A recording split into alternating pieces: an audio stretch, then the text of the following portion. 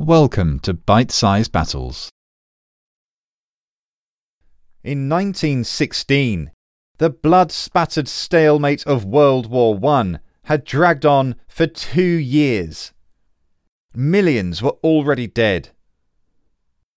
While the vast majority of casualties were caused in the pock-marked land of the Eastern and Western fronts, World War I's most significant battle took place at sea, the North Sea.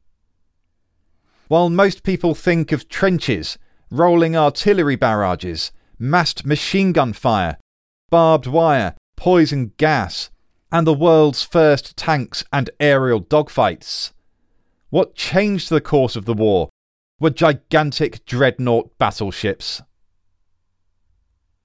The Battle of Jutland was the shuddering earthquake that released the seismic tension of the Anglo-German naval arms race of the last decade. Ever since the Royal Navy launched the all-big-gun battleship HMS Dreadnought in 1906, both countries had been caught in a headlong rush to build the most of these new behemoths of the sea. What was at stake was the blockade and starvation of the vanquished. The German High Seas Fleet aimed to destroy a large enough part of the British Grand Fleet to allow it to break out to the Atlantic, where it would effectively blockade the commerce and supplies Britain utterly relied on to survive, let alone fight. If that happened, Britain would be forced into submission. No wonder then that Winston Churchill said of the commander of the British Grand Fleet, Admiral Jellicoe, "He is the only man on either side who could have lost the war in an afternoon." Churchill was right. This one battle, more than any other, would decide the outcome of World War I, and with it, the likelihood of a World War II. The future of the world rested on Jellicoe's shoulders. So welcome to this, the 6th episode of history's greatest naval battles, the Battle of Jutland. On the face of it, HMS Dreadnought gave Britain the technological lead any navy would dream of. But the reality was that so revolutionary was she that she effectively made every single other battleship in the world obsolete. So much so that they would now be dismissively called pre-dreadnoughts. In other words, every nation's navy was reset to zero, and Britain's hundreds of warships around the world now meant very little if any nation could build enough dreadnoughts to fight them. Dreadnought was head and shoulders above the rest. While pre-dreadnoughts had mixed batteries of 6, 8, 10 and 12-inch guns, on Dreadnought every single gun was a 12-inch monster. She could hurl half-ton, high-explosive shells 10 miles, and their accuracy was eerie. She was fast too, 25 miles an hour fast, unimaginable for a battleship. And then, from 1911, what's known as super dreadnoughts hit the scenes, with 13, 14 and even 15-inch guns replacing the older 12-inch batteries. These ships were the most powerful weapons to have ever existed at the time, and both Britain and Germany began building them as fast as their shipyards could manage. Whoever held the edge would hold the ocean. By the time of Jutland, Britain's Grand Fleet boasted 28 of these new mighty battleships to Germany's 16, and they were backed up by more than 200 other warships. The enormity of the imminent battle wasn't lost on the men who were about to fight it. World War I naval warfare inspired different emotions in different men. A Royal Navy sailor, Louis West, said, "We thought we'd wipe the Germans out, of course we did. No navy like the British Navy, you know. We fully expected there to be a good ding-dong battle, but it would all be over in a matter of hours." German Lieutenant Commander Dane felt the same. The knowledge that the British fleet was vastly superior to the German fleet didn't affect our morale at all. Everybody was agreed that the fleet as a whole, and every unit in it, would give a very good account of themselves when the day would come. Many, though, were more sombre. British teenager Alfred Fright joined up underage in 1913. His words were, "While you were waiting for it, you was absolutely dead scared. But once it started, it was fine, and you seemed to lose it all. But I know I've stood on the bridge sometimes and cried with being scared, and up at the topmast head. I've stood up there with these glasses to my eyes, frozen to death and crying. That's the sort of life it was in them days." These men and 100,000 more faced the huge guns and torpedoes of each other's fleets, and it all kicked off on the 31st of May. The battle itself was a seesaw affair, a toing and froing of luring, chasing, engaging and fleeing. The British weren't even sure a battle would take place, but having broken some of the German signals, knew that something was up, and so sailed the Grand Fleet into the North Sea to head off any trouble. The fleet was split in two, the main force commanded by Jellicoe, and a smaller but powerful squadron under Admiral Beatty. It was all rather precautionary at this stage. The British even thought the main German high seas fleet was still in port. But they weren't. In fact, they were steaming into the North Sea at all speed. Their fleet was also split in two, the main force commanded by Admiral Scheer, and, just like the British, a powerful decoy force under Admiral Hipper. Hipper knew that Beatty at least was coming, because a German U-boat had spotted them. He must have been rubbing his hands together in glee, because Hipper's plan was to lure Beatty's vanguard into the path of the whole German fleet steaming up behind. Beatty's smaller squadron was more powerful than most navies at the time, with 4 Queen Elizabeth-class battleships, the most modern of the Royal Navy, and 6 battle cruisers. Battle cruisers had the guns of battleships, but sacrificed armour for speed. It was a formidable force in its own right, but if Hipper could draw it into the path of the main German fleet, it would be annihilated by overwhelming firepower. The first surprise of the day, though, was Hipper's, as Beatty suddenly appeared sooner than expected. Beatty outranged Hipper, and his unexpected arrival could have spelled disaster for the Germans had he engaged. But for some reason, he didn't. Not for 10 precious minutes. Instead, he continued to steam right ahead, closing the range with Hipper's fleet until he himself was now in range of the Germans. He'd been so intent on steaming ahead that he'd even left his 4 battleships behind hours earlier. It's possible that Beatty had intended to get around Hipper's squadron to block their route back to port.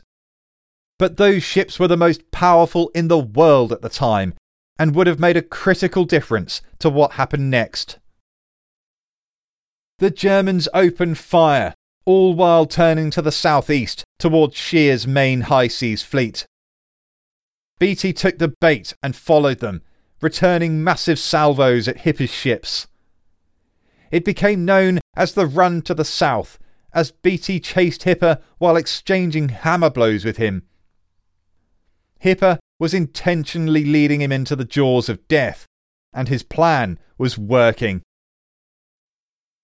And things weren't going well for the British gunners either. Beatty's ships were still manoeuvring in the first moments of the clash, and on top of that, the wind was blowing towards Hipper, so that British funnel smoke obscured the Germans from British rangefinders. The upshot was that Beatty's squadron didn't hit a thing in the opening minutes of the battle, while Hipper's force drew first blood.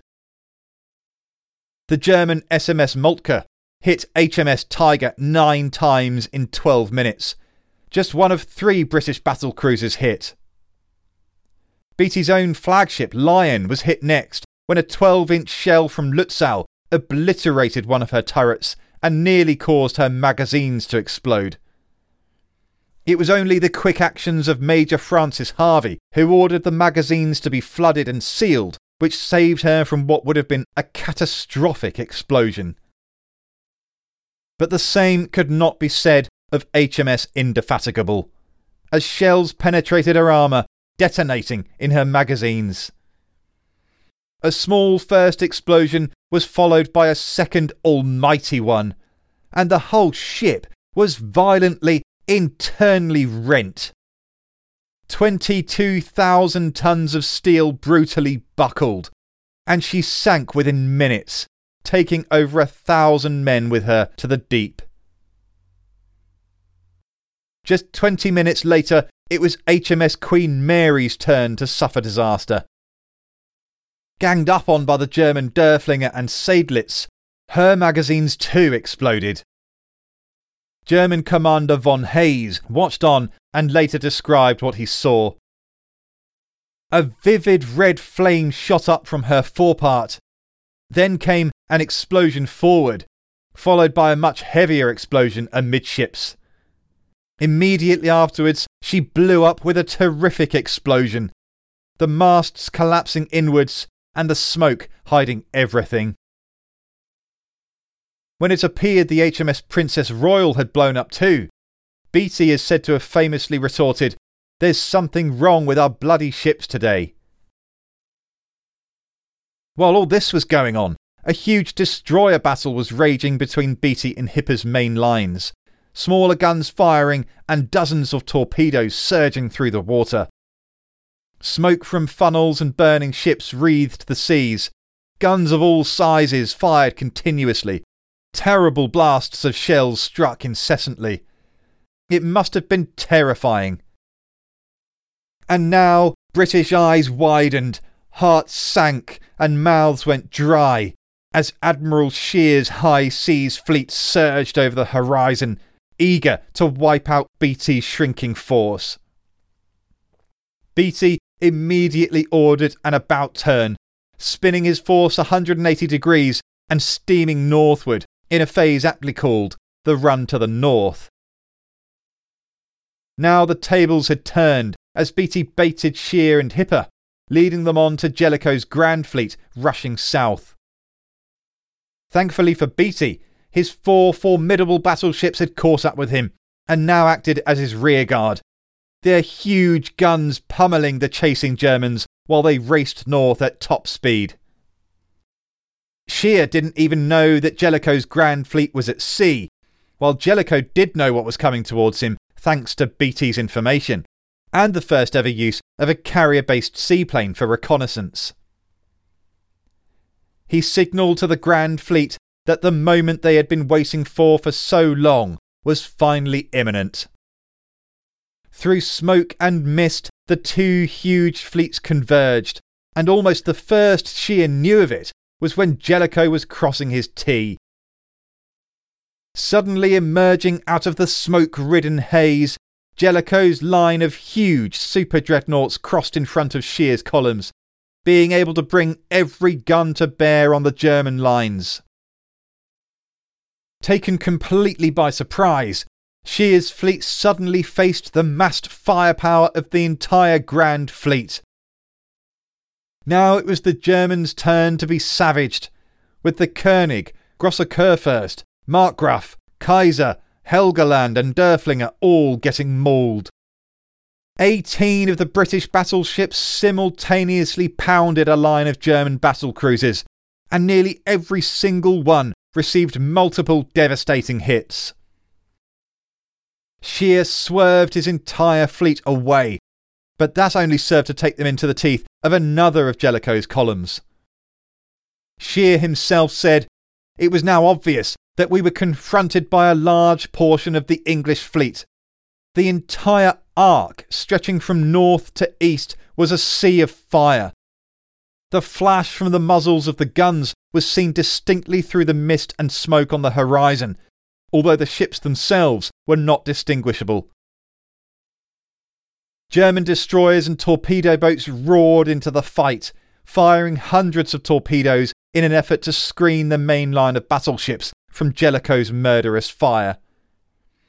For a while it worked, and Hipper's flagship, the Lutzow, destroyed HMS Invincible in the chaos. But she in turn was hit 24 times and finally sank. Joining the Lutzow at the bottom of the North Sea were the Frauenlob, Wiesbaden, Elbing, Pommern and Rostock, as well as several smaller ships. Before she went down though, the Wiesbaden had fired a torpedo at HMS Marlborough, which struck like a thunderbolt. A sailor, George Fox, was on board when it did.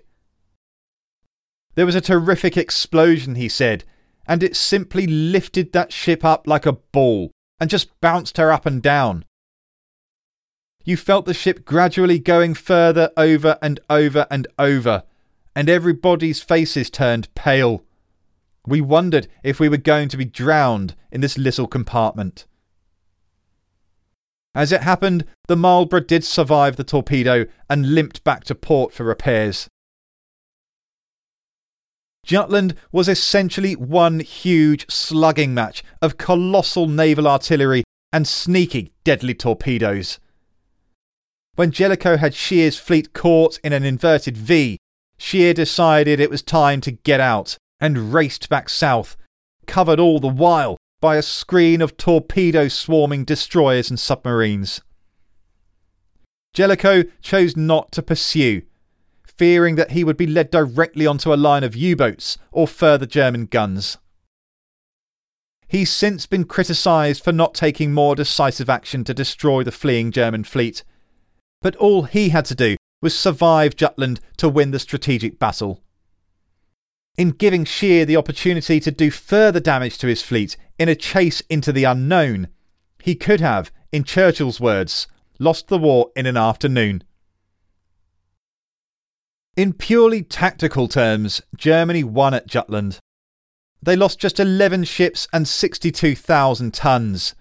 The British, 14 ships and 113,000 tons. But the reality was that the Grand Fleet could afford losses like that, while the German High Seas Fleet could not. It never sailed again in force for a major confrontation with the Royal Navy, and that meant that Germany could not attack and disrupt Britain's vital shipping lanes with its surface fleet. It's this simple fact which makes Jutland a strategic victory for Britain, despite its tactical defeat, or at best, inconclusive draw. It had massive ramifications for the outcome of World War I. As a result of Britain's continuing naval blockade, by 1916, Germany's imports of vital food and industrial raw materials had fallen by 55%, having a catastrophic effect on its ability to sustain an effective long-term war effort. And crucially, Jutland meant that Germany had to rely on unrestricted submarine warfare to attack Britain's shipping, and that meant the sinking of an increasing number of American ships. The Germans knew this would eventually lead to the US joining the war, and so sent the infamous Zimmermann telegram to Mexico, proposing a military alliance.